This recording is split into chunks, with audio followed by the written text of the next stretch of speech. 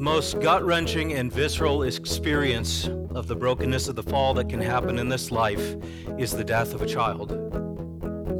Dead children are the epitome of everything lost in Adam. When children die, it is backwards. It's perverse. It's perverted. It's exactly the opposite of what we were made for. We were made for be fruitful and multiply. We were made for Psalm 128, may you see your children's children. We were made to see life created, life flourishing, and life continuing. And so one of the most horrific and twisted perversions of God's good creation is for the parents who gave a baby life to see that child's death. The first story of the fall after Genesis is, among other things, the loss of a child. It's Adam and Eve losing a child. But where do we go when the worst thing we can imagine happens? Where do we turn? What is the comfort at a covenant child's funeral? The Arminian pastor stands by the grave of the little baby and he tries to comfort you with the love of God, divorced from the truth of God's word. And he tries to tell you that God won't punish original sin, and that's why your baby's saved. He tries to tell you that kids aren't really in Adam until age 8 or so, and that God doesn't really start sending people to hell until they can decide to go there for themselves. But then on the other hand, even worse is the hyper-Calvinist pastor on the other side of the grave, and he's sowing horrible doubt and confusion at this funeral. He tries to tell you God's truth, divorced from God's love for you and your children. He tries to tell you the truth of the word, divorced from other truth of the word, that God's character towards you and your children is gracious. The hyper-Calvinist pastor tells you that because God reveals reprobation in his word, he's going to preach a reprobation sermon at this funeral. The hyper-Calvinist pastor knows the right doctrines, but he applies them to the wrong situations. He could go to certain schools. Reprobation is comfort for the church, not condemnation for dead church members. And that's an important truth to keep in mind. See, the hyper-Calvinist is preaching the right doctrine at the wrong time. The hyper-Calvinist pastor ignores what we read last week. Article 14, we need to teach this at the right time and place. He teaches reprobation at the wrong time and the wrong place. And he tells you that there's a 50-50 chance that your child's in hell because he is teaching the wrong doctrine for this situation. But with the Arminian pastor there and the hyper-Calvinist pastor there, the Reformed pastor stands with the grieving parents at the foot of the grave, and he tells you the truth of God's gracious revealed word to you. The Reformed pastor tells you, that God says, I will be a God to you and your children. Yahweh, like we read tonight, Yahweh makes a distinction between Egypt and Israel. Let the little children come to me, and do not forbid them, for of such is the kingdom of heaven. For the promise is to you and your children, and all who are afar off, because, 1 Corinthians, the children of believers are holy. The children of believers are holy not by nature, but they are holy because of the virtue of God's covenant promises. The Reformed pastor reminds you of what we said when we baptized this baby, that our children are conceived and born in sin and subject to the misery that sin brings, but they are sanctified in Christ and members of his church. They were in Adam without their knowledge, and they have been grafted into Christ's church apart from any of their abilities. So what do we do when the worst happens? Do we twist doctrine and mar it and muddle it for cheap comfort? Do we try and climb into heaven to know God's mind? Or do we trust the promises of the covenant of grace? We trust the promises of the covenant of grace, that God, who saves us by grace, is the God to us and to our children, and he calls his children to himself. We don't know God's hidden will. We don't know his decree, but we do know his covenant promises. I will be a God to you and your children. And so we receive those promises and we trust them. So that's our theme tonight. Our theme tonight is covenant children are Christians. Covenant children are Christians, and precious in the sight of the Lord is the death of his saints.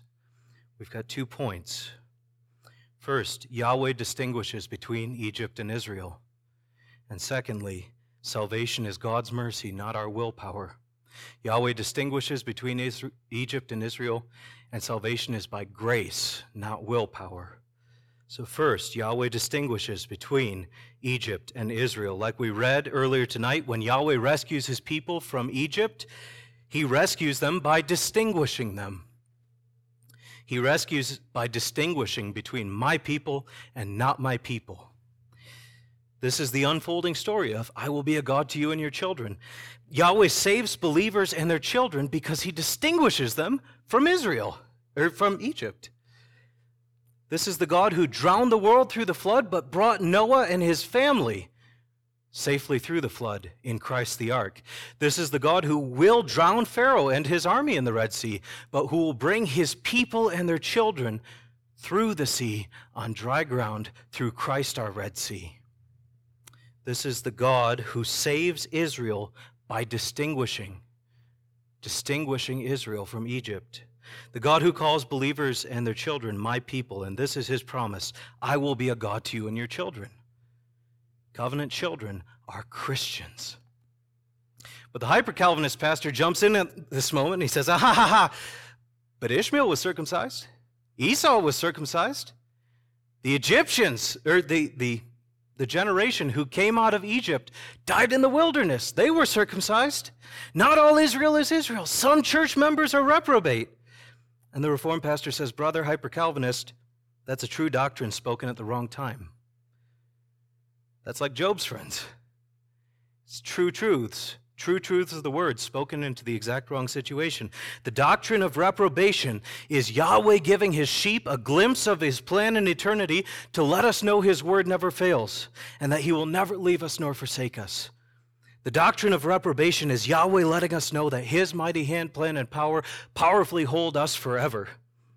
But that is not the truth at this situation that we need to preach. Reprobation is not the sermon for a funeral. The truth Yahweh reveals to Christian parents is that their Christian children who die in infancy are Christians. Death has not won over them. Their death is swallowed up in Christ's victory. They are members of Christ and his church. Those children have been rescued from the story of Adam and placed in the story of Abraham before they could do anything. Because Yahweh promised, I will be a God to you and your children. So yes, some covenant children grow up to be Ishmaels and Esau's. But thousands more, I will show mercy to thousands to those who love me. Thousands more grow up sitting in the pew week after week, hearing the word, believing the word, and never know a day where they have not believed. And those are the kind of kids, covenant children, that Yahweh graciously calls out of this life without ever having known a day when they did not believe. The children of believers are holy, says the Holy Spirit through Paul. The children of believers are Christians. They are members of Christ's church. Now, I've only done a funeral or two, maybe two if you count speaking at one. But for all the Christian funerals I've done, and for all the Christian funerals I've seen, I have never heard the family request a reprobation text at the graveside, because that's ridiculous. When a church member dies who has not apostatized, you preach a salvation text at the funeral, because a Christian died. You preach at a Christian funeral the victory of Christ and his gospel and his resurrection. And the funeral of a dead covenant child is the funeral of a Christian, because they are members of Christ's church, and I will be a God to you and your children. That's what David believes. David believes this at the funeral of his son. Remember the story how David pleads with Yahweh. He fasts, he repents in dust and ashes, he pleads with God, he lies on the floor, and yet the baby still dies. But what does David say immediately when the baby dies? David says, he cannot return to me, but I will go to him. How can David say that? Can David say that he will go to see his son again, that he will see his son in eternity? Can David say that because he raised him right in the 7 days he had him? Or is it because Yahweh promises, I will be a God to you and your children? It's because of the gracious promises of our gracious God, the God of us and our children. David will see his child again because God promises believing sinners and their sinful children that he is their God and they are his people. The children of believers are Christians. See, that's the difference between a baby dedication and a baptism. A baby dedication is parents promising to really work hard to eventually convert their children into Christians at the age of 8 or so. And a baptism is parents believing the promises of God. I will be a God to you and your children. It's believing that these children are members of Christ's church. And it's and then it's following that belief with a promise to Christian them. As the word says, they are already Christians. David's baby dies before this baby can even get the covenant sign. He dies on the 7th day, before the 8th day. But David's baby does not die before the God's promise to Abraham. And it's the promise to Abraham that David rests in. David rests in the promises of God, who reveals that the children of believers are holy, that Yahweh distinguishes between Egypt and Israel, and that covenant children are Christians. But then secondly, briefly point 2, salvation is by God's mercy, not your willpower. Salvation is by God's mercy, not your willpower. Covenant children who die in infancy are Christians, not just because God is a covenant God to believers and their children, but because salvation is by grace. See, the Arminian pastor chimes in at this point. He says, but here's the thing, I want to muddle things because I don't know what grace is. For the Arminian, grace is just delayed and easier works. For the Arminian pastor, he tells you that grace is God giving you a pass on your sin for 8 to 12 years and then letting you into heaven by an IQ test. You use your will. You do it.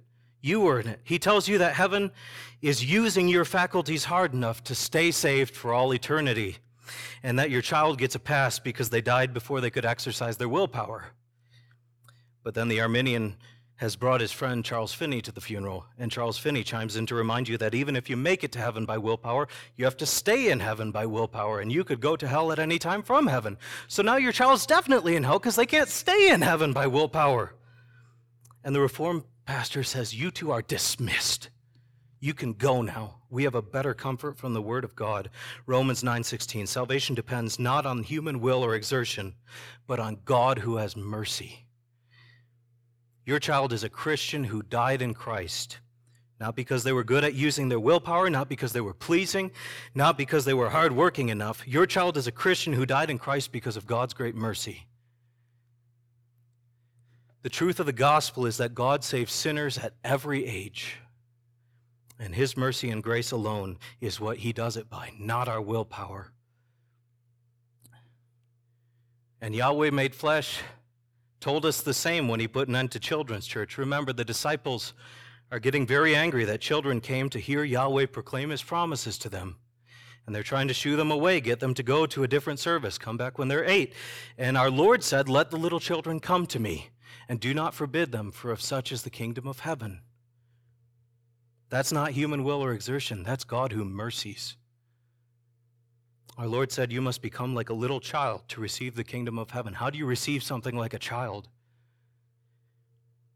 Does a child clock in and clock out of the job of being a child? Does a child turn in tokens to keep the meter running on your relationship? Does a child receive something by exertion and willpower, or does a child receive something by opening up a hand that holds nothing and receiving everything? It's the second. You receive something by a child by having nothing and gaining everything from a father who loves you, a father who says, all I have is yours because I love you and you belong to me. A father who says, I give you bread and not stones because I love you and you are mine, and I give you fish and not serpents because I love you. This is not human will or exertion. That's God who mercies. You receive things like a child by doing nothing. And Yahweh saved you exactly the same way he saved covenant children who die in infancy, not because you acted correctly, but because he is good, and he is good to you and to your children. You and your child will both receive the kingdom like children who did nothing. Because the truth of the word is that you were as helpless as that little baby who didn't even have muscle coordination when he received or she received the sign of the covenant and was grafted into Christ's church, out of Adam and into Christ, without any knowledge or ability of their own. You both received the same salvation by the same promises of the same covenant God who says, I will be a God to you and your children. What then becomes of our boasting? It is excluded. Covenant children who die in infancy are Christians by the promises of God and by the mercy of God. And they are safe in the arms of the Father who loved them and called them home early. And we can rest 100% sure in that, because the promises of God are clear, because the revealed covenant promises of Yahweh, our covenant God, who tells us that little children in covenant homes are Christians. They belong here in the church, and they belong to him. And precious in the sight of the Lord is the death of his saints. Amen. At Covenant Reformed Church in Missoula, Montana, we sincerely believe God's Word and faithfully teach it. We invite you to worship with us on Sundays. For more information, please visit MissoulaURC.com. That's MissoulaURC.com.